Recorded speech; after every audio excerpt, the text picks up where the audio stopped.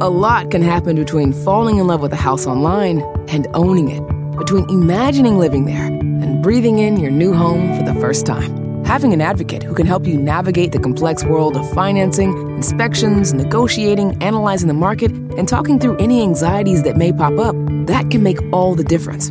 That's what the expertise of a Realtor can do for you. Realtors are members of the National Association of Realtors and bound by a code of ethics, because that's who we are.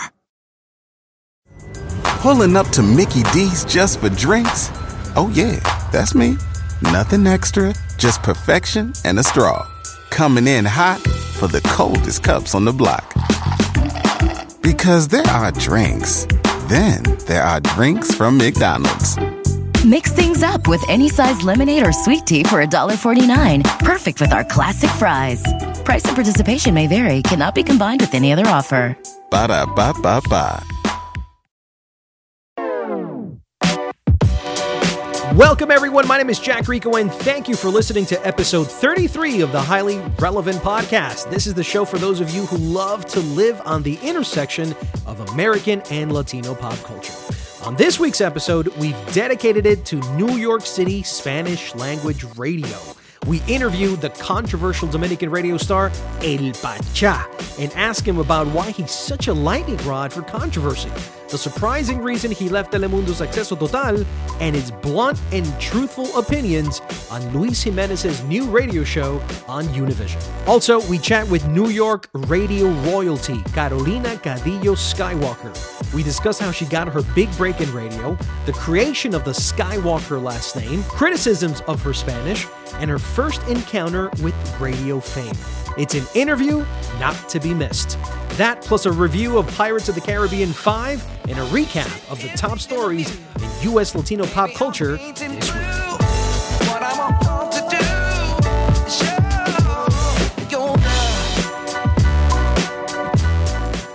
In the following interview conducted in Spanish, I interview one of New York radio's most notorious showmen, Frederick Martinez El Pachá. He is a larger-than-life personality who can be equally polarizing with celebrities and listeners alike. Take, for example, the war of words he had with Romeo Santos last year. Vengo de la nada para convertirme en el Pachá. Nunca he difamado, nunca he insultado. Y si tú quieres, de un tribunal, de tú a tú, para yo decirte todo lo que tú me debes a mí. Porque lo único que he hecho es aportar a tu carrera cuando nadie te conocía y cuando nadie creía en ti. Ahí está mi respuesta. Frederick Martínez El Pachá, intachable, con dignidad y un comunicador de primera que lo único que ha hecho es luchar por ser alguien en la vida. Nevertheless, El Pachá continues to be a ratings magnet on his daily afternoon show on La Mega 97.9 FM. Whether it's the allure of his controversies or his undeniable charm, his listeners love to hate him and hate to love him. And it is in this contradiction that Pachá thrives in. Bueno, Pachá, primero que todo, bienvenido al Highly Relevant Podcast. Un abrazo, mi hermano. Qué alegría poder compartir contigo. Ya rico, te recuerdo con mucho cariño, respeto. ¿Qué decir? Feliz de poder compartir contigo, hermano. Hay que hay una admiración y un cariño muy especial. Bueno, igual, nosotros nos juntamos nuevamente porque estaba el otro día, la semana pasada, en un show de Broadway que se llama Bandstand. Estaba a punto de verlo y estaba esperando a mi hermano. Y estaba como que mirando por la calle cuando te veo yo cruzar la calle, andando ahí solito, mirando tu teléfono. Yo dije, voy a joder con Pachá, me lo voy a acercar como si fuera un fanático loco. No, cuando te acercaste, y te asustaste. Y hasta aquí llegué, pobre de mí. Ay, Padre Santo, Jehová de los ejércitos. Y después cuando te vi ahí reaccioné. Pachá, ¿qué tan frecuente tienes fanáticos tratando de acosarte? Tú sabes que no. Hay veces que cuando camino por el Tamescue me encanta caminar, porque tengo el vehículo, lo dejo ahí en la 52 y octava. Me gusta, por lo menos, distraerme un poco y soltar el estrés de salir en esta ciudad. Yo pienso que no. Hay veces personas, son muchos años de trabajo, ya 25 años, se me acercan, me hablan de cuando merengue y más, que en esos tiempos no existía la tecnología que no existe ahora. Merengue y más es el show dominicano que tú hacías, ¿no? En Telemundo, lo hacía desde Santo Domingo. Yo me acuerdo. Santo Domingo Invita, pero era una época ya, Rico, que la gente lo esperaba para ver a los merengueros, los bachateros que estaban en ese momento captando mucho la atención. Y no había los famosos celulares en el internet, y había que esperar los domingos para ver Santo Domingo Invita y Merengue y más. Y fue una etapa muy bonita desde el 93 hasta el 2003, duré ahí alrededor de 10, 11 años. Y realmente la gente me recuerda mucho, porque fue una etapa donde la televisión tenía mucha presencia y era fuera de serie. Ven acá, te hago una pregunta. ¿Cuál es el asunto con tu inglés? ¿Cuánto tiempo tienes ya viviendo en los Estados Unidos? En Estados Unidos tengo 15 años, en la etapa desde el 2003. Sí, 15 años formalmente. Pero ¿Y tu inglés cómo está? Malísimo. Why? Entiendo mucho, he aprendido bastante, pero sigue malo. Pero más o menos me defiende, como decimos. If I talk to you in English, Pacha, do you understand what I'm saying? And I'm citizen of the United States. Very good. I am afternoon the show de 3 and 7 Superstar Celebrity. Tú sabes que yo soy, entiendo mucho, pero hemos mejorado bastante ya, mejoramos. Qué interesante. Yo usualmente hago el show en inglés, pero es que obviamente yo te conozco por rato y sé que tu inglés está ahí. Malísimo. pero para machucho, que machucho. Público. Sí. Bueno, vamos a comenzar, Pachá, con tus comienzos en la radio. ¿Cuándo llegaste a los Estados Unidos? ¿Cuándo llegaste aquí a Nueva York en particular? ¿Y cuál fue tu primer trabajo en la radio aquí en la ciudad, en la Gran Manzana? Bueno, mis inicios realmente fueron en República Dominicana, en Santiago, apenas de 11 a la radio, a pasar los discos, a comprar el café al locutor, pero realmente me formé en Radio Azul, luego Radio Nacional, después Radio Reloj, Sistema 89, me voy a la capital a una oferta que me hacen para hacer el programa más exitoso que se ha hecho en mi país, de 6 horas, de 12 del mediodía a 6 de la tarde, ritmo del sábado, de ahí en el 93, es que me ve Negro Santos y hacemos Merengue y más. Ya aquí específicamente llego a Nueva York en el 2003 de la mano de Julio Vergara. Que me Julio Vergara, que era el encargado, el director de programación de La Mega en ese entonces, ¿no? Sí, en esos tiempos era de La Mega, pero había llegado a Univisión Radio, que no era Univisión Radio, que lo habían vendido en esos días y se convierte en Univisión Radio. Julio estaba en La Mega, pero había pasado en esos tiempos era Latino Mix. Latino Mix 105.9. Esa misma, me había dicho Vidal Cedeño, ese muchacho que brinca, que habla rápido, que está con Negro Santos, lo necesito. Pero en ese tiempo no se nos dio la oportunidad porque no acordamos, pero después como a los 6 meses combinamos un evento en City Field, y ahí se dio lo de venir a Nueva York. Hice el jangueo con Jimmy Nieves y Junior Marrero, un programa muy exitoso de 3 a 7. ¿Y en qué año fue ese? Varias veces. 2003. 2003. Yo me recuerdo de ese momento. Y ese era un show matutino. Te entrevistamos y tú participabas con nosotros ya, ¿recuerdas? Sí, hacía el reporte del tránsito y esa vaina y jodíamos y cosas así. Ven acá, ¿y por qué se acaba ese show? Bueno, este show viene una efervescencia del reggaetón y nos mandan para la mañana y no nos dejaban hablar, colocaban 10, 12 discos por hora y ahí muere, pero fue un show muy exitoso, tuvo unos grandes ratings, nos fue muy bien.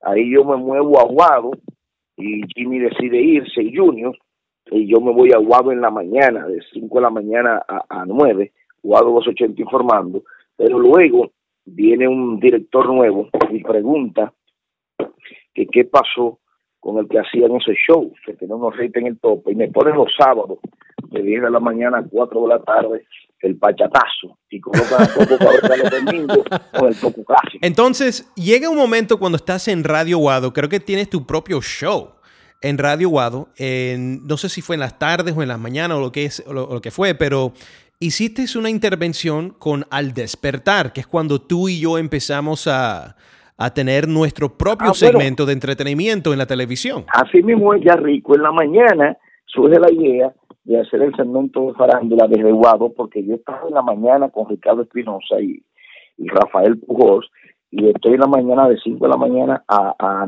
9, y de ahí es que surge la idea de hacer el segmento de farándula que compartíamos todas las mañanas, que la gente lo esperaba, porque era muy natural, era muy chistoso y como que interactuábamos y bufiábamos tú y yo de una forma que a la gente le gustaba mucho. Sí, el gufeo fue tremendo. Yo creo que para un noticiero, yo creo que fue algo completamente, casi una locura para mucha gente, pero esa es la cosa, es que a la gente le gusta esas personalidades que me parecen a mí, Pachá, no sé si de pronto de tu punto de vista como que falta esa viveza, esa gran energía en los shows matutinos hoy. Son muy serios hoy en día, ¿no? Sí, yo pienso que se rompió esquema.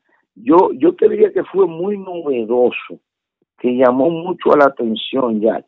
Lo que a mí me parece es que la forma en que tú y yo lo hacíamos era algo que llamaba la atención, pero que a la vez rompía esquema.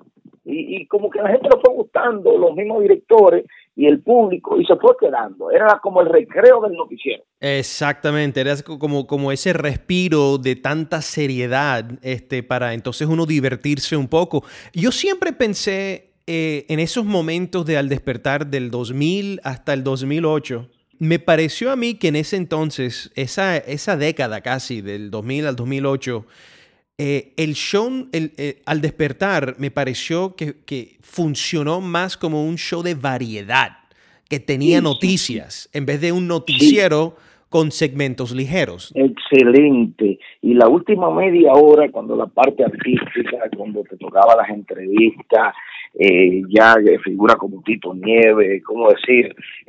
Figura de renombre dentro de la música, el merengue, la salsa, el mismo grupo Aventura en sus inicios. Yo pienso que la forma en que tú lo hacías era muy particular, era muy tú. Recuerdo una ocasión que vine de visita a Nueva York y te vi en una casa transmitiendo durante todo el día en vivo. Entonces, fue algo diferente y eso no se hace. Y no me vengan con la culpa que no hay presupuesto, no me vengan con la iniciativa de que las cosas no. Es que eso es creatividad. De acuerdo, yo tenía tantas ideas y yo lo que creo que ocurrió, yo me fui en el 2008, renuncio simplemente porque ya los recursos económicos ya no estaban ahí, los recursos de personas para hacer estas ideas, para llevarlas a cabo, tampoco estaban completamente ausentes. Entonces llegó un punto donde ya yo era solamente un meteorólogo y yo en verdad nunca quise ser eso. Yo quise ser como una personalidad de televisión y cuando ya yo vi que me iban a meter de lleno a meteorólogo, yo dije, no, ya tengo 32 años, no quiero permanecer aquí para el resto de mi carrera haciendo esto. Yo creo que puedo hacer más, entonces me voy de ahí. Tú entraste en Acceso Total, donde nos reencontramos nuevamente. Sí, wow, ya, tú lo borras.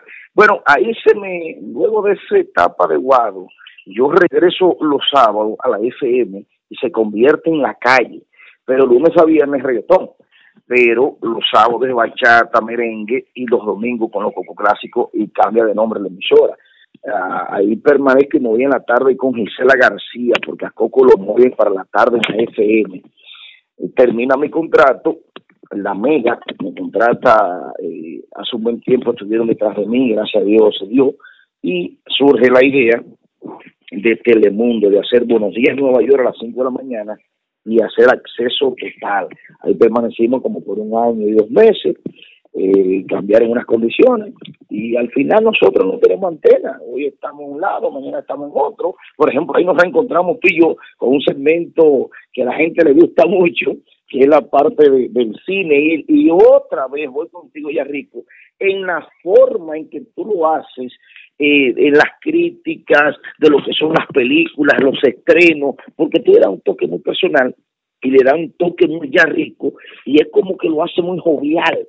Entonces cuando tú decides, que fue una valentía tuya, renunciar y decir no quiero estar que me ubiquen en esta área, quiero hacer otras cosas, eso dice mucho de ti, porque realmente muchos se encasillan y permanecen y se estancan y no lo hacen. De acuerdo, y yo creo que son estilos particulares de cada persona, por eso es que cualquier periodista que está escuchando este podcast en este momento deberían de tener en cuenta lo siguiente, lo que acabo de decir de Pachá, que cada persona tiene su propia estampilla, su propia manera de ser, y eso es lo que tiene que relucir. Hay mucha gente que son diferentes fuera de cámara, y hay otras personas que son completamente distintas cuando la cámara prende. Y yo creo que uno tiene que siempre emular, tratar de mantener quién es el fuera de cámara en cámara.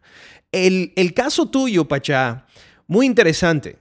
Cuando tú estabas en Acceso Total, había como que una especie de... Si la personalidad de Pachá va con la de Odalis Molina y va con el formato del programa, que fue porque tu personaje es tan fuerte que demandas, que exiges toda la atención que llega a ti inmediatamente. Entonces, había como que ese balance que la gente estaba tratando. ¿Tú sentiste en algún momento que los managers, que los directores de la estación en algún momento estaban diciendo, Pachá, tienes que adaptarte un poco más al formato en vez de que el formato se adapte a ti? ¿Cómo fue ese reto? Muy interesante tu cuestionario, Jack, porque en un momento dado me exigieron que bajara el tono, que le buscara más a Odalis, que fuera más presentador, porque yo, al igual que tú, nos salimos mucho del guión o del llamado teleprompter, y eso a veces es favorable, pero otras veces hay gente que no lo asimila o no lo entiende o no lo quiere hacer entender, y eso me trajo, no te voy a negar, ciertas diferencias, pero al final los números, hicimos un bonito trabajo, yo diría en conjunto, y fue una bonita etapa. Y Acceso Total sigue ahí, ya en otra etapa ya con 2 chicas, y de verdad que fue una experiencia bonita. Ahora háblame de la Mega, porque has estado ahí ya ¿cuánto tiempo en las tardes? 4 años, ya cumplí en este año. ¿Cuál ha sido el éxito de estar estos 4 años en la Mega? ¿Qué estás haciendo tú diferente a lo que has hecho en el comienzo de tu etapa en la radio, que ha mantenido ese auge de sintonía en las tardes? Yo pienso que le hablamos a la gente. Aparte del atractivo de la música, de los temas de interés, del contenido, es que lo que no evoluciona muere. Y yo pienso que hemos ido evolucionando en función de que nos hemos ido adaptando a los nuevos tiempos. Ahora hay que estar acorde con la tecnología. Mira, Jack, como tú tienes tu propia emisora. Mira, básicamente. ¿Sí? Entonces, nos hemos ido adaptando a los nuevos tiempos. Le hablamos al nicaragüense, le hablamos al uruguayo, le hablamos al costarricense. El show es muy universal, y compartir con Janeiro Matos es una personalidad de muchos años en la Mega y que conoce la ciudad, aparte de los personajes, lo que hemos aprendido a lo largo de los años que hemos hecho el jangueo, el arañazo, el pachatazo, Guardo en la mañana, hemos hecho el palo de la tarde con Coco Cabrera y Cela García, hemos ido aprendiendo de lo que le gusta a la gente y siempre estamos acorde con la actualidad. Cuando tú empiezas a ver el estado de la radio hoy en día, te voy a decir la verdad, Pachá, yo no tengo ninguna clase de interés de escuchar la radio en español hoy en día. Me parece que esa era de oro, esa etapa de oro que tuvimos en los años 2000, cuando estabas en tu apogeo, estaba Coco Cabrera en la mañana, estaba Nasty Boy en la tarde, estaba Jimmy, Danny Cruz, estaba Enrique Santos en algún momento llegó aquí a pisar tierra neoyorquino, estaba Luis Jiménez, estaba Alex Sensation llegó en su apogeo. O sea, que en cualquier hora, en cualquiera de las 2 emisoras aquí de 105.9 a la que es ahora, 96.3 y 97.9 y Amor 93.1, cada uno tenía su personalidad estrella del principio a final del día. ¿Qué ha pasado y por qué ese talento se ha ido disipando poco a poco hasta llegar se siente muerto la radio hoy en día? O sea, en su totalidad. Bueno, porque vuelvo y reitero, ahora que suene repetitivo, pero es la realidad. Hay más medios, el celular, un Instagram, un Twitter, un Facebook. Aquí tú pones la radio y un DJ te manda a ver el Instagram. O sea, no se concentra en lo que es la radio. Hay más medios de comunicación, existe un Pandora, existe el satélite, está el internet. Tú lo que tienes que crear un foco de que la gente vaya donde ti. ¿Cómo? Nosotros creamos controversia, entrevistamos muchos artistas, estamos con la joda, nos mantenemos muy activos y los ratings se mantienen hasta por encima de las emisoras americanas.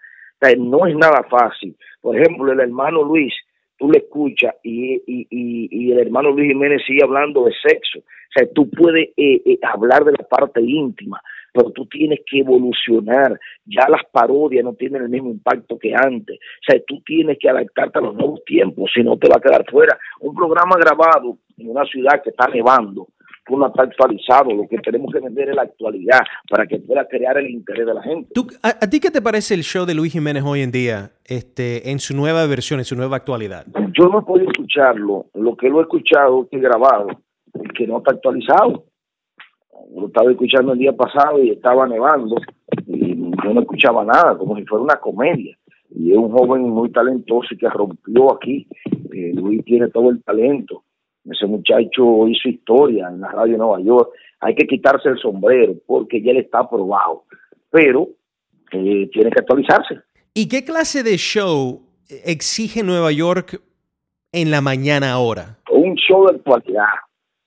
Desde que tú te levantas, lo quieres saber, que va para el trabajo, qué es lo que está pasando en el tráfico, cómo anda la temperatura, qué te trae el día. Pero el parte de la risa, del chiste, tú tienes que darle algo más a la gente. Que hay una situación con Donald Trump con los inmigrantes, que Di Blasio informa que viene un caso con relación a la mayor cantidad de personas que han sido arrestadas este año por estar manejando sin licencia. O sea, como un noticiero, pero ligero, con humor. Ligerito, pero sin perder la esencia de una joda, de hacer reír a los demás. Pero tú no te puedes pasar la mañana entera hablando de sexo. Tú llevas a tus hijos a la escuela. Hay personas que no pueden ir radio en la mañana y colocan un CD porque escuchando la radio pueda que se sorprendan con unas palabras obscenas. Tenemos que cuidar la formación. Aquí en Nueva York, a cada esquina hay una iglesia. Aquí cree que en Nueva York todo es droga, todo es marihuana, eso es falso. Ese Nueva York, cuando yo vine aquí, que me vendieron, yo decía, pero ven acá, si la gente a la iglesia, aquí hay familia, aquí hay padres, aquí hay hogares. Oye, hablando de eso, Pachá, tú me has vendido a mí una personalidad que es, diría, de alto voltaje. ¿Ok? Vamos a decirlo así. Tú eres una persona que honestamente te conozco por un minuto y dices, hey Jack, ¿cómo estás? Y en un segundo cambias y eres un huracán dentro del estudio. Y yo digo, oye, ¿cómo es que ese hombre se prende? Y después empiezas a hablar de religión y yo sé que mucha gente dice, oye, pero ¿cómo Pachá puede ser religioso? Si es de tanto alto voltaje, o sea, hay algo que como que no concuerda. ¿Cuál es tu relación con la religión? ¿Tú eres muy religioso o qué? Yo soy muy respetuoso. La religión es el afán del hombre por llegar a Cristo. Yo soy un milagro de Dios. Yo vengo de la pobreza más extrema. He conocido la palabra y realmente yo le invito a todo aquel que esté escuchando esta entrevista que pruebe y verás. Ahora mismo lo más lógico y razonable estar viviendo en la iglesia, pero la iglesia no salva, el que salva es Cristo Jesús. Y realmente tengo un acercamiento a la palabra y puedo dar fe y testimonio de que realmente Cristo vive en mí. Tengo mis defectos, como todos, mis errores, mis virtudes, pero le invito a la gente a que conozca de Cristo, que es la única verdad. ¿Y cuál es la opinión pública de ti? ¿Cuáles son las cosas que tú has escuchado a la gente? De pronto algunas críticas que tú has dicho, hey, eso no concuerda conmigo, estoy de desacuerdo. No, a mí me ven dando golpe de barriga en una tarima y moviéndome. Y después me ven en la iglesia con los brazos para arriba orando. Y la gente, y yo le digo, tranquila, Dios no ve la apariencia, lo que ve el corazón, no me juzgue, no me condene. Y se ríe, porque inmediatamente dice, pero este tiguerazo que vemos bailando y voceando. Y mira cómo está aquí, alabando a Cristo. Es un poco contraproducente. Exactamente, pero, como un poco contradictorio también. Sí. Y la cosa es que tú también, dentro de los últimos 10 a 15 años, tú te has metido en mucha controversia. Y en esas controversias mucha gente dice, ok, ¿esa controversia es genuina, auténtica, real? ¿Verdadera o es una controversia que tú creas para atraer la atención, para atraer a ratings, para atraer atención a Pachá? Si tú supieras que muchas cosas surgen, otras se dan, otras se planifican, pero muchas veces, por ejemplo, caso Temo Rosario, caso Romeo, hay cosas que fluyen dentro de lo que es la entrevista misma, la naturalidad. Muchas veces uno no prepara cosas y al paso de los años la práctica hace la perfección y llega un momento que te hace tan natural que surgen las cosas y la gente lo ve creíble porque no lo ve prefabricado ni lo ve actuado. Interesante. Oye, y una de las últimas cosas que te quería preguntar, Pachá, estos comerciales de Major World. ¡Major World! Oye, en verdad se han convertido en parte del emblema de la televisión latina aquí en Nueva York. Cuéntame, ¿cómo llegaste tú a tener ese comercial? Y en tu opinión, ¿qué clase de personaje querías crear para esos comerciales? Porque se han convertido en memorables. O sea, yo me río completamente. Y yo quería saber si cuánta creatividad le has puesto a eso o si los ejecutivos te dijeron, mire, queremos esto. ¿Cómo llegaron esos comerciales a ser tuyos? Bueno, el americano, Andrew, cuando me veía en Merengue y Más, me señaló. Cuando llegué a Univision, comenzamos a tener una relación de cariño, de afecto. Y cuando llegué a Univision, le hice unos comerciales de radio. Y él me dijo, yo quiero que tú hagas lo mismo con Major World, lo que tú hacías en Merengue y Más. Ella hacía Merengue y Más, que bailaba, que voceaba, que brincaba. Era querido hacerlo en el mercado anglosajón americano y no ha podido, no ha encontrado la persona. No la he encontrado. ¿Tú conoces a Crazy Eddie? Sí. El que vendía los televisiones, la radio, los refrigeradores y cosas así. Que era un loco. Sí. Era un loco, sí. Que tomaba un bate, trayaba, rompía, sí. Pero él más o menos me quiso trasladar lo que yo hacía en Merengue y Más a lo que son los comerciales de Major World. Sí le hemos puesto cierta credibilidad.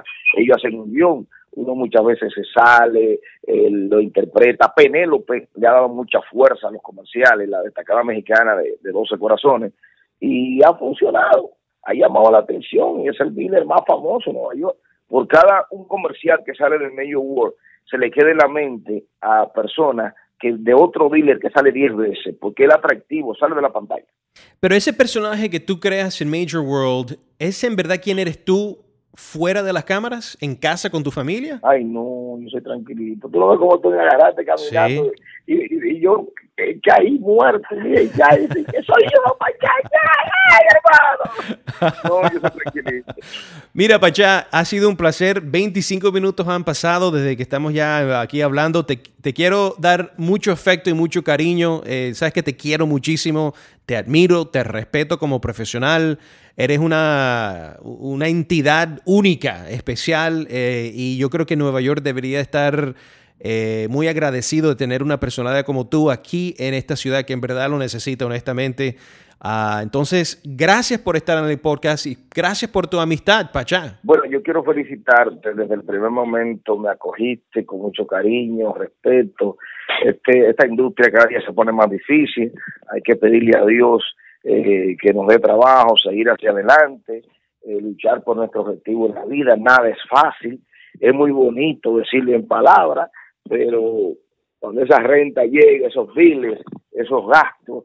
Por ejemplo, nosotros viajamos todos los fines de semana durante 5 años a la República Dominicana todos los viernes, sábado en la mañana para hacer un show de televisión en Colorvisión en República Dominicana y que se ven todos los Estados Unidos en televisión dominicana. Hay una nueva modalidad por todos los cables de ir a Latinoamérica y verse en Estados Unidos.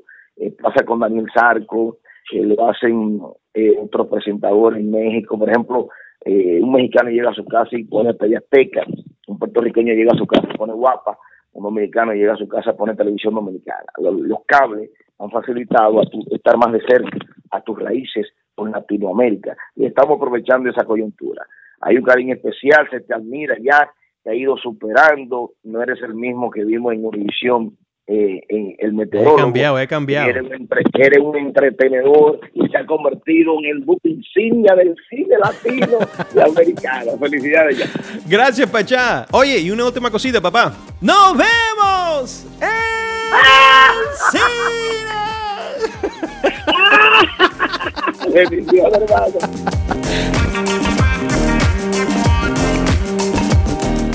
It's time for Jacked In. Let's begin with the top movie news of the week. Tom Cruise says Top Gun 2 will be filming next year. Alejandro González Iñárritu is filming a virtual reality project that tells the story of Latin American immigrants who are attempting to cross into the United States. Argentinian director Andrés Muschietti is in talks to direct Justice League Dark. Puerto Rican Oscar nominee Jose Rivera is writing a screenplay about Cesar Millan. Eva Longoria is joining the film remake of Goldie Hawn's Overboard. Due to a tweet, Netflix is working on getting a Rihanna and Lupita Nyong'o project together. Elizabeth Banks' Charlie's Angels will see a reboot June 7, 2019, and James Bond's Roger Moore has passed away at age 89. Changing over to TV, the diverse Netflix musical drama The Get Down, which cost $120 million to produce, has officially been canceled. Stephen Colbert becomes the #1 late-night show in America. MSNBC's Rachel Maddow now has the #1 news show in cable news. Megyn Kelly's new show Sunday Night with Megyn Kelly will debut June 4th at 7 p.m., and former owner of Univision, Jerry Perenchio, has passed away at age 86. Switching over to music. Shakira released her new album El Dorado this week with her single Me Enamoré debuting at 100 on the Billboard Hot 100. Guns N' Roses extend their 2017 North American tour. Juanes collects his 5th #1 Billboard album for Mis Planes Son Amarte. Ice Cube prepares new music.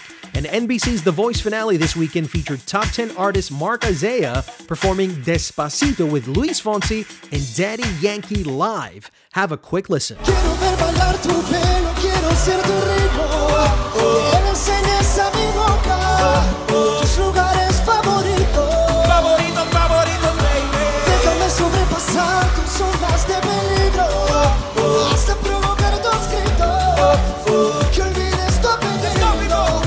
And in digital and social media news, Selena Gomez premiered her new vertical music video, Bad Liar, exclusively on Spotify. Instagram finally adds link sharing to direct messages. And Snapchat is pushing to reinvent TV for mobile millennials with original Snapchat shows. Okay, guys, ahora sí van para Manhattan, 25 minutos, Lincoln, Holland, George Washington Bridge. If you've turned on Spanish language radio in New York in the last 20 years, you've heard the seductive and alluring voice of Carolina Cadillo Skywalker in El Vacilón de la Mañana and on The Luis Jimenez Show. Carolina and I hunkered down in a revealing interview about the ups and downs of her career in radio. Hey, Carolina Cadillo. Hey, Jack Rico. ¿Cómo estás? The greatest radio voice I've ever heard. How are you doing? I'm doing great. I'm honored to be on your podcast. Let's begin with how you got into the business. When was the first time that you discovered that radio was your destiny? Well, let me start way back. I knew I wanted to be actually a lawyer or a journalist, I think when I was already 5 years old. I think since yes, I already knew what I wanted to do. ¿Y quién te metió esa cosa en la cabeza de ser? Yo creo era mi madre. Siempre me decía, yo quiero tener una hija periodista. So that was in my head already. Uh-huh. So I started doing a lot of working for little newspapers in my school, writing editorials. Now, was this here in New York? Was it in... Yeah, in New Jersey. Well, I was born and raised in New Jersey, Newark, New Jersey. Woohoo! So I worked for a lot of cable stations in high school. Wow, so you've been in this business for a long time, Carolina. Oh, God. And the newspaper in high school, I was helping out. I was writing, I was reporting. Yeah, I mean, I've done it all. That's why when people ask me what I should be doing to start my career, I said, guys, start interning everywhere, because that's what I did. I just went interning. You know, I was 10 years old. I was writing for my newspaper already, so I was doing all that. But I also had ideas, or I really wanted to be a lawyer. So it was one or the other. I just knew it was one or the other. So how did you get your big break? What would you consider was your big break? Okay, so Shadow Traffic, I was there. I was actually I was an intern, and then I started doing traffic for remember Radio Wado? So I started, they asked me, you know how to speak Spanish? Just like you, my Spanish was broken, but I started doing it. So, but then after that, after a couple of months, I think actually like 6 months later, I remember Danny Ortiz was the program director. Radio Wado. Yes. He said to me, he goes, I don't want to do this, but I have to let you go. I'm like, what happened? I thought you said, I thought you were going to say, I really want to do you. No, he was like a father figure to me. That's what it sounded like you were going to say. It's like, wait a minute, hold on a second. It's not that type of show. No, it's not. But anyway, he said because my Spanish I spoke Spanglish, and back then no one was doing that. I was doing that, so that's why he had to let me go. My Spanish wasn't that great. I went home and cried all day. What, were people complaining? No, the sponsors were. The sponsors. Get out of here. Yeah. So Danny Ortiz felt really, really bad. He's like, I'm so sorry. He's like, I like your Spanish. You sound amazing. But that was that. So I stayed with Shadow Traffic, doing the news and traffic for BLS, Kiss FM. And then Joe Nolan, who Bo and I both know, he left Shadow Traffic to start Metro Traffic with David Saperstein, the owner of Metro Traffic. So, look at that. Yeah. So Joe calls me one day. He goes, there's a new radio station in Spanish. I thought of you immediately. Can you do a demo tape? So I did a demo tape, and Mega back then was called FM 98. So I didn't know that. Wow, yes, cool. It was, okay. Yeah, because it was going to be a new station, and they needed a girl who did traffic. So I sent in my demo. It was 300 girls auditioned. And I said, I'm not getting it. My Spanish is not that great. I mean, it's okay. So then a week later, Joe Nolan and my best friend Eileen Marchese Cohen calls me, who was on the Fan back then. They both called me and say, hey, guess what? You got the job. I'm like, no way. So who approved it? Saperstein? No. Who approved it was Raul Alarcón, Sr., the owner. Yeah, the owner of Spanish Broadcasting System. Wow. Anyway, yeah. So I actually had to go visit Raul when the studio's here in New City. So I went to see him. He said, he goes, I know your Spanish is not that great. I'm going to help you. But he said, the reason I picked you out of all those women that spoke perfect Spanish is because of your accent. I love your accent. Don't lose it. I like the Spanglish. Keep that. I'm like, oh my God, you know that? So anyway, I started doing traffic. I wasn't even nervous, okay? I started doing for AM and then FM.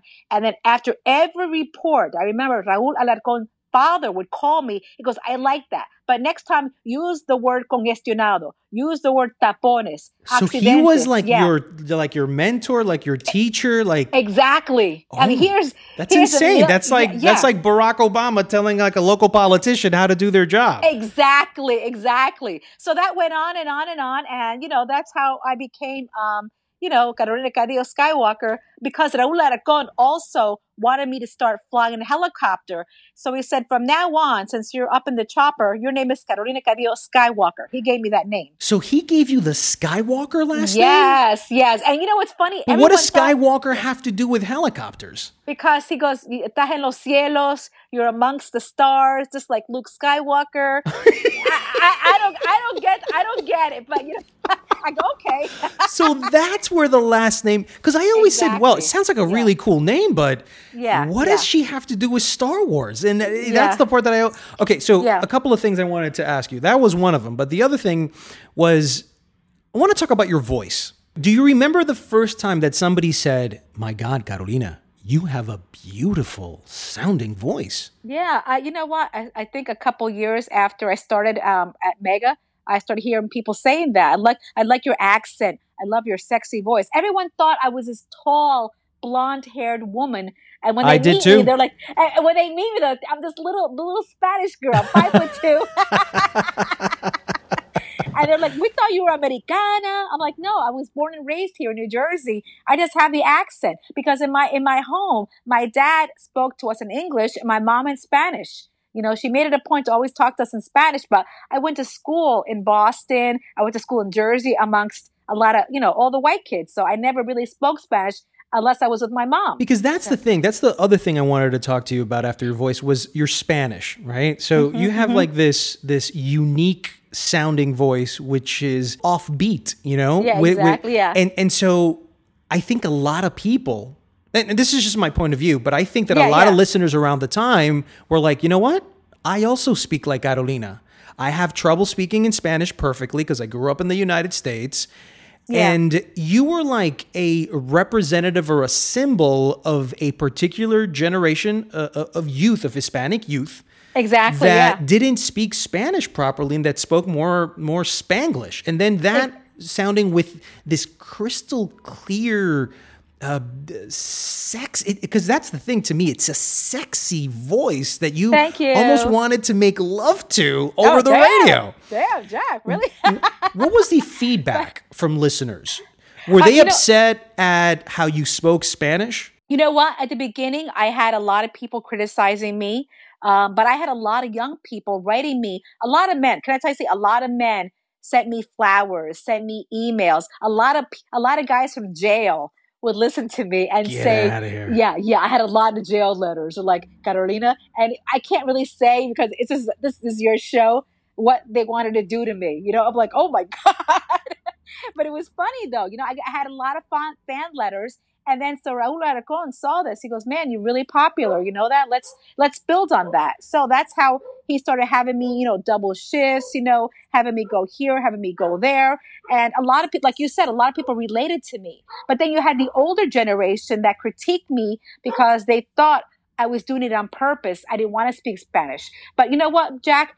I'm a proud Latina. I'm proud to be Spanish. And I tried really hard. And the guys were like, you know, no, this is the word. I would say it on the air, like, you know what, guys, I forgot this word. How do you say it in Spanish? You know that? So, but let me tell you that today, I don't know, Jack, if you noticed this, everywhere you go, it's always Spanglish now. On the Spanish stations, it's Spanglish. You know, agree. and back then, everyone was telling me, take Spanish lessons, which I did take Spanish lessons, okay? But, and then Raul Alarcón Jr. said, don't change your ways. Keep doing what you're doing, you know? So it's me. Así hablo yo hablo con una mezcla de inglés y español. That's how I talk. And everywhere I go now, you'll hear on KTU, Mega, Amor, everywhere I turn to, it's a Spanglish. Even the DJs, it's all Spanglish. It's all Spanglish. I remember that time because I was in the competing station, and at some point I ended up competing with you at the same time shift with Nasty Boy and everything else. And yes. And I also had problems. This is what I'm saying. It's not that we were trying to imitate you. It's just that the age, the era that we were living in was this new generation of Hispanic youths that spoke this broken Spanish. So I started speaking in Spanish and in English at the same time because it just came out organically. And then I think that was like the sound of a particular era in the mid to late 90s. Yeah, exactly. When was the last time or the first time that you knew that you were no longer just a traffic reporter, but you were becoming a radio celebrity? Well, you know what? I don't think I did it on purpose. I just, I would hear like the morning show at Mega because I was in another studio. I was at the Fortunoff building on Fifth Avenue and they would patch me in. And I would just, they would hear me commenting in the background. I mean, no one else could hear me. I mean, people that were on the radio couldn't hear me, but the guys in the studio would hear me laughing, commenting, and they're like, wow, she sounds really good. So then they start opening my mic up the whole time. And then at one point they told my boss at Metro, we want Carolina full time. Wow, so I actually started going to Mega and I was part of the morning show. From there. Was there any jealousies? Was there any envious people that didn't want you at Mega because of the shine and glow and light that was being put upon you around that time? But Jack, you know this business. You're always going to have people. It's a lot of jealousy. Haters. Yeah, a lot of haters. You know that it's sad because within your peers, you get people that are envious. You know, and I'm not the jealous type. If I can help you do something, I'll help you. But I saw a lot of women. I'm not going to say a lot of women. Okay, there were a couple of women that are like, you know, oh, why is she coming along now? But you know what? I just put that aside. I just did my thing. You know, okay, this is me. I'm on a show. Let me do the best I can so I can move on. So that's when, One of the criticisms I've always heard from you, no, not from you, but about you, from people, was that people didn't necessarily like your laugh. Yeah. They thought I was like, that's a fake laugh, you know. How did you ever feel like you, out of peer pressure, you needed to change your laugh? Or you said, look, this is how I laugh. There's nothing I can do about it. Never. This is the way I laugh. You know, can I tell you something? I get tons of emails every day, and I really appreciate the emails I get from listeners like, we miss your laugh. When are you coming back to radio? All right, look at that. I get a lot. But people don't know I'm at ESPN on the weekends. And, you know, if you guys want to hear me, I'm at ESPN. Plus I have a podcast just like Jack. But I get a lot of emails, people asking me, you know what, We hear, your voice. I mean, your laugh is what made us laugh. It's missing. So I really appreciate that. So I try to answer as many people as I can. It's not easy all the time, but no, it's never made me feel, like I had to change it. Never, because You were never self-conscious about it. No, never. Look, it's contagious. To me, your laugh is contagious. Like every time you laugh, yeah. I have to laugh. But let me tell you something. I think laughter of a morning show is super, super important. Extremely. Like I'll give you an example. I love listening to Elvis Duran in the morning because and because I love Elvis, but I also know the girls, Danielle. I love her laugh. And it makes me laugh too. So it's contagious. It is contagious. Exactly. All right, let's take a quick break, and we'll be right back on the Highly Relevant Podcast. No, I'm not a writer. Okay. Before we continue with our interview with Carolina Cadillo, here's 3 songs you might want to listen to this week.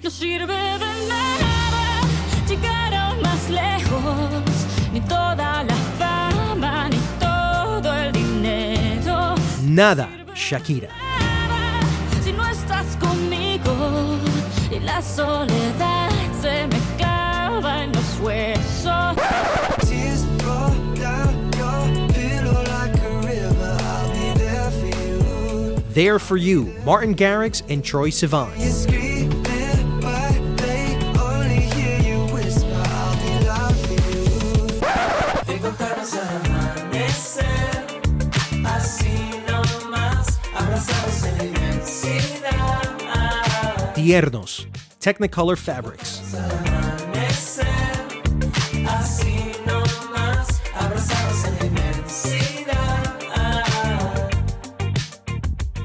Let's head down the Luis Jimenez road because it was such a big part of your career, and it kind of cemented you in New York as I like to say radio royalty is what you are to me.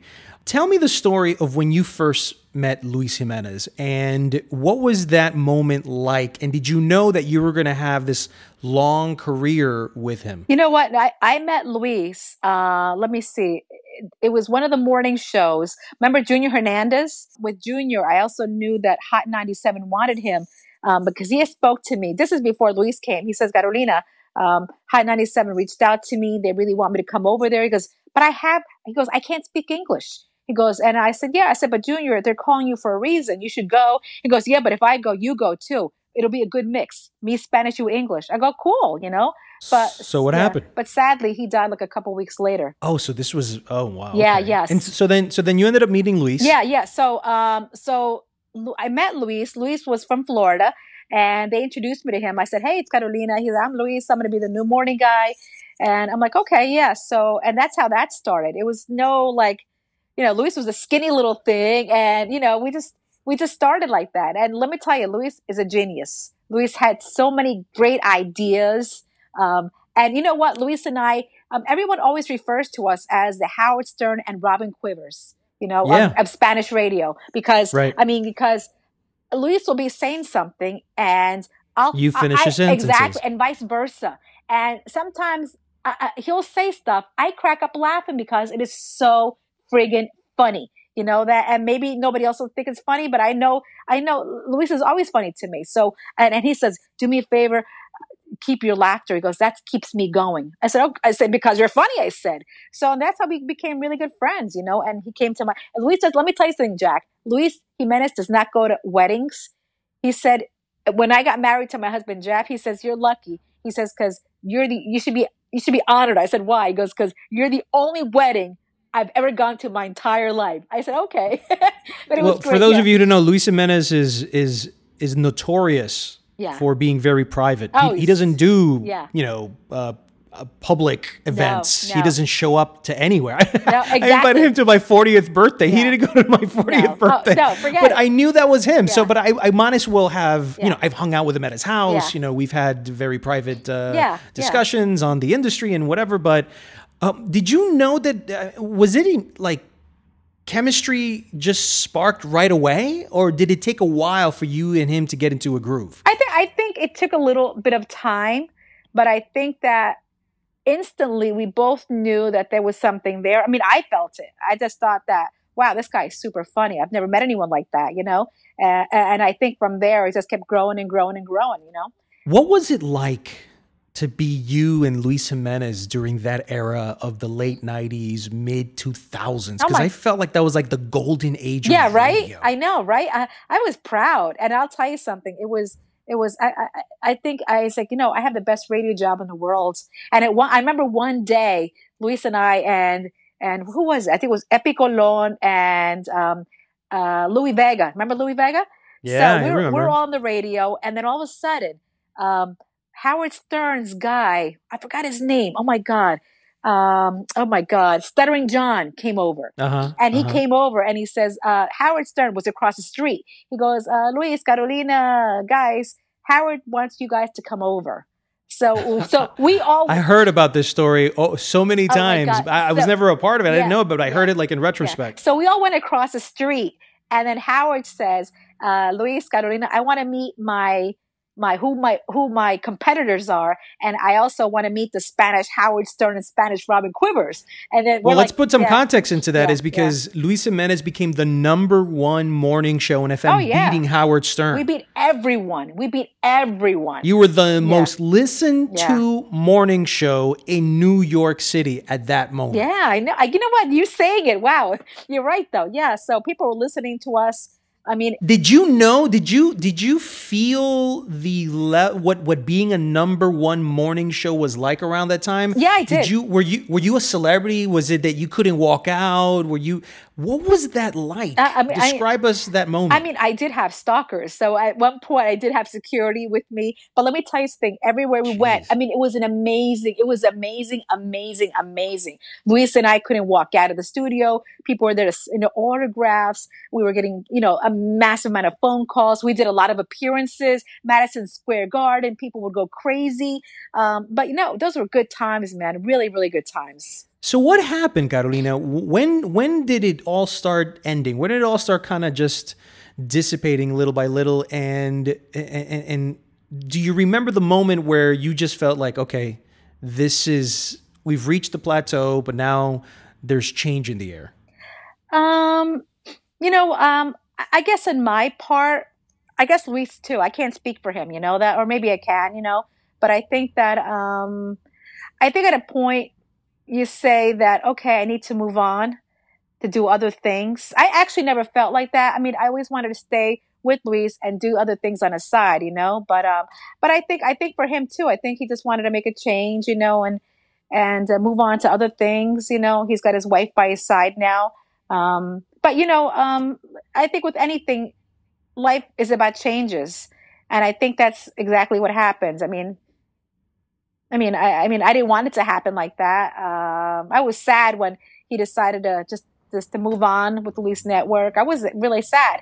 Right, but that happened recently. There was a moment where I remember listening to you on La Mega, and then he went over to Univision, and you did not go with him. Well, why was that? The reason everyone's always asking, but everyone's always thought I betrayed him. I was a traitor. I remember when that happened. Luis left. No one knew what was happening.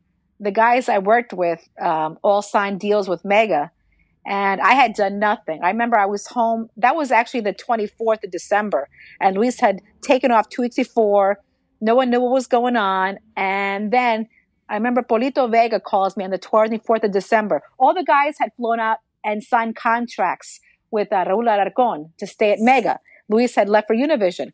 So I'm home with pneumonia on the 24th of December. Then Polito Vega calls me and said, listen, we really want you to be with us, please sign a contract. So I spoke to Jeff about it. And I also spoke to one of the after lawyers. And then Jeff even said, listen, you owe Luis Jimenez respect. You're his sidekick. Make sure you talk to him first before you make any decision, which was I was going to do anyway.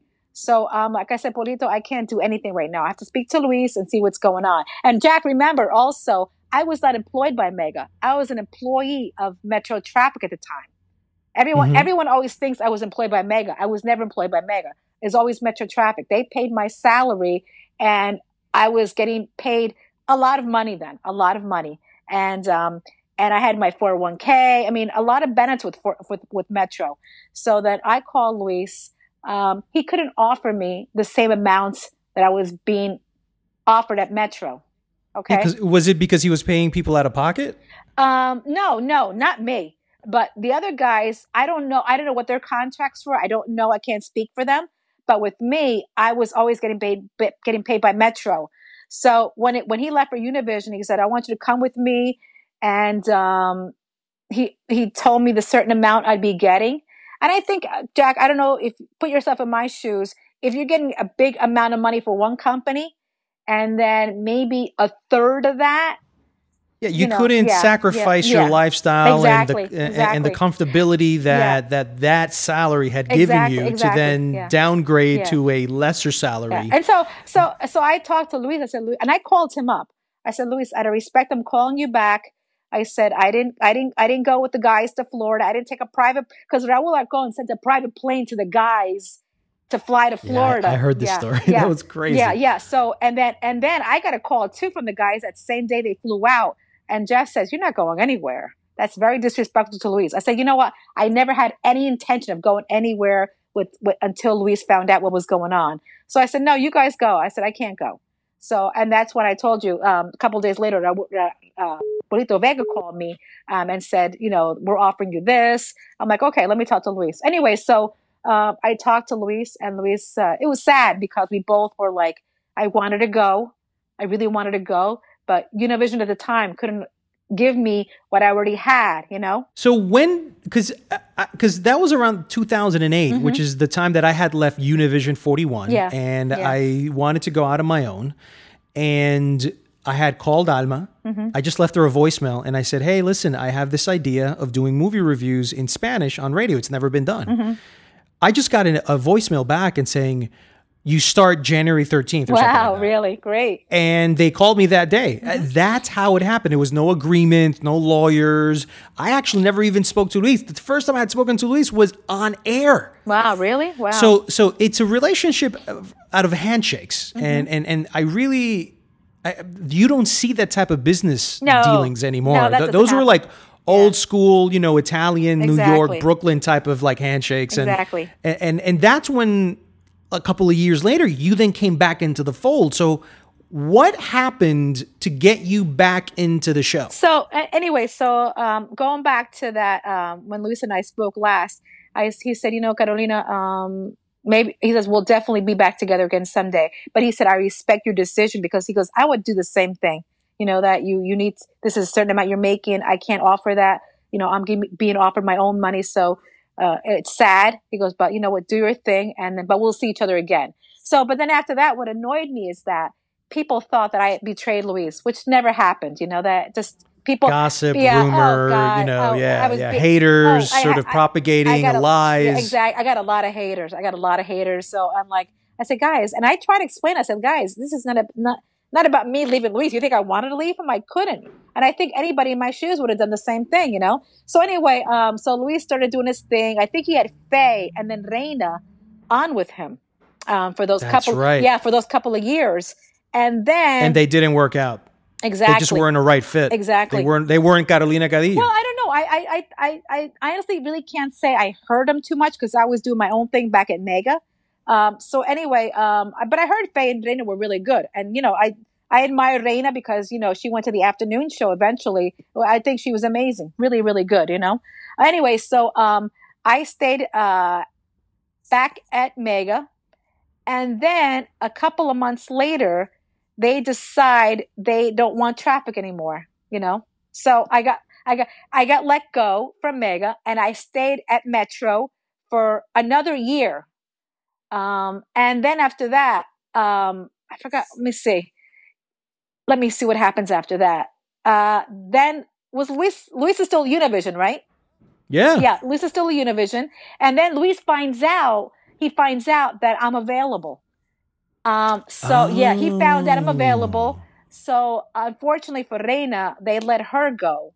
And then Luis and Alma both called me, "We want you back." And that's how that happens. How did podcasting come into your life, and what made you pull the trigger to actually start it? Well, was it wanting to replace that morning show that people were missing so much in their lives? No. You know what happened? Luis would always have my husband Jeff on. Who, Jeff speaks zero Spanish, a little bit, and so He's funny though. They would call him a lot and teach him some bad words which Jeff didn't know were bad. They're like, let's call Jeff Jensen, Carolina's husband, and let's teach him some bad words. Okay, so that's how. And can I tell you something? People started liking Jeff.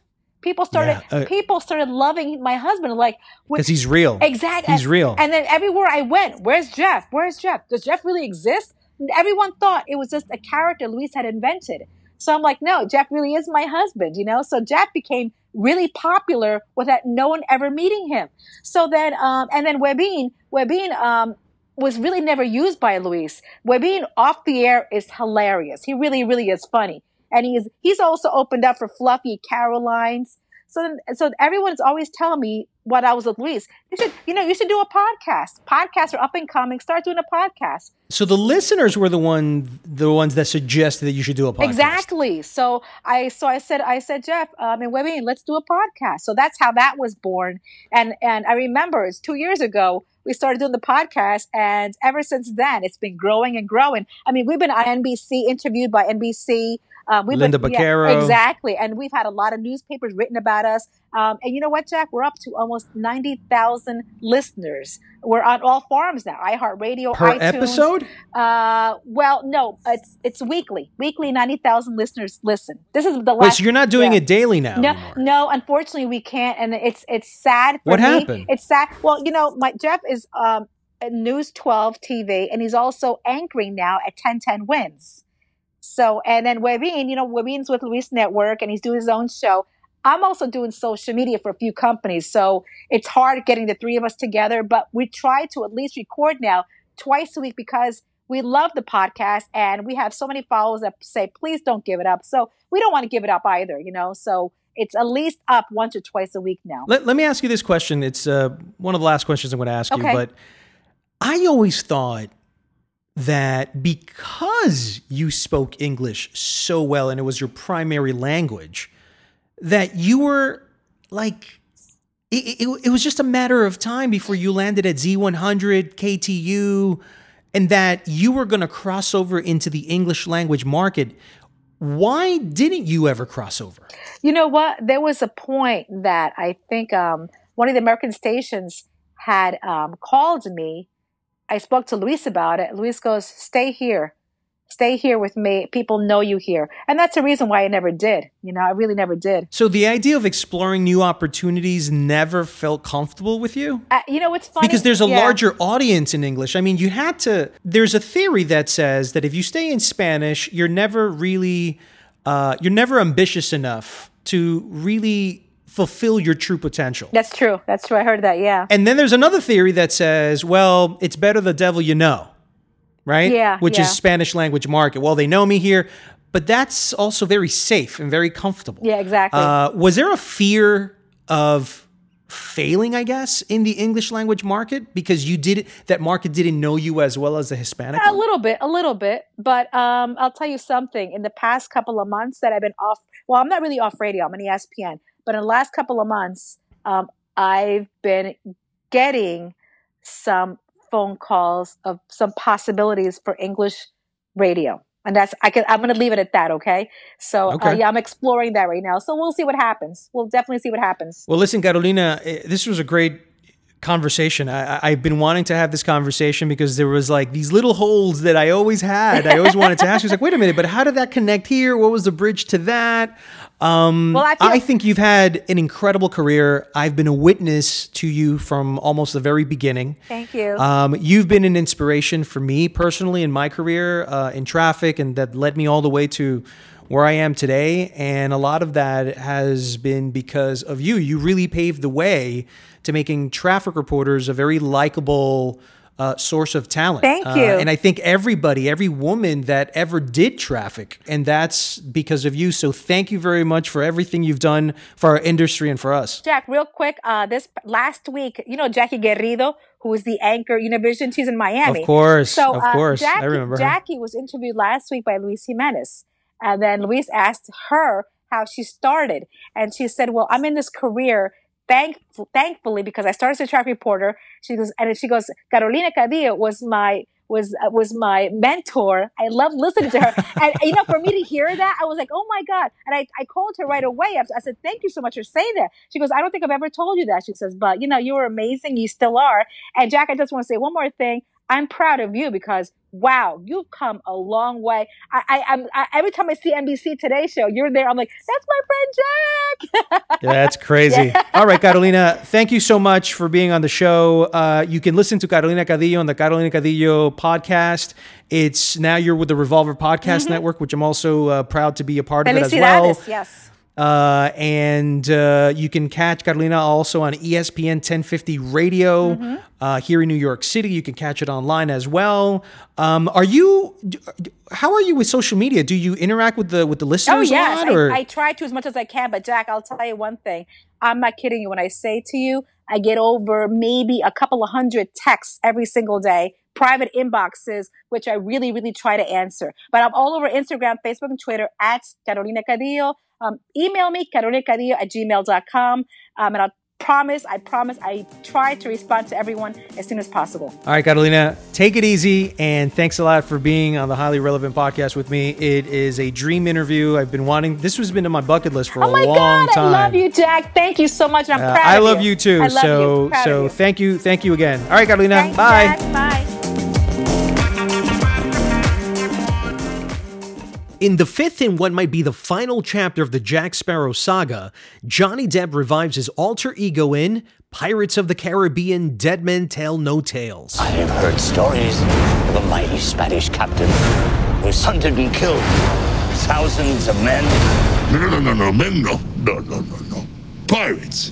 Hunted by Javier Bardem's villainous Spaniard Captain Salazar, Jack Sparrow embarks on a search for the mythical Trident of Poseidon, a magical device which can control the world seas to whomever holds it. There's nowhere to hide.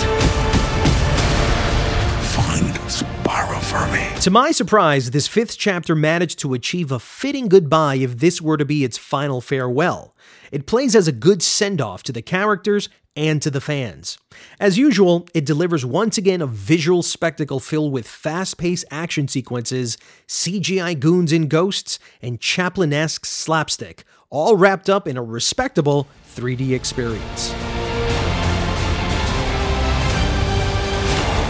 Regrettably, the Pirates franchise is at its wit's end. Its ideas are too familiar, the characters feel generic and safe, and Depp, unfortunately, never fulfilled Sparrow's full potential. In order for the saga to continue, Disney will have to reimagine and usher pirates to a new generation of moviegoers in 2017 and onward. Otherwise, this odyssey will eventually sink to the bottom of the sea. The men on that ship are looking for Jack, so I'm going to swim for it. Karina, stop that. No, don't stop that. This has gone far enough. No, it has not.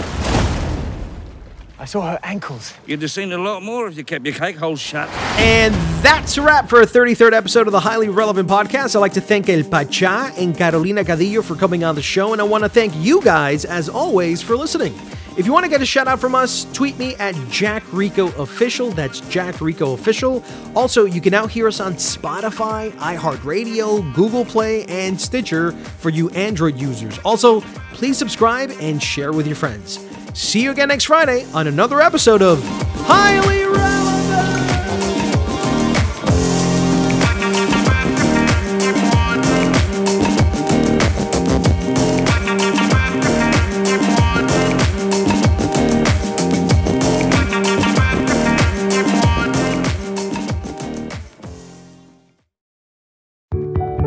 A lot can happen between falling in love with a house online and owning it.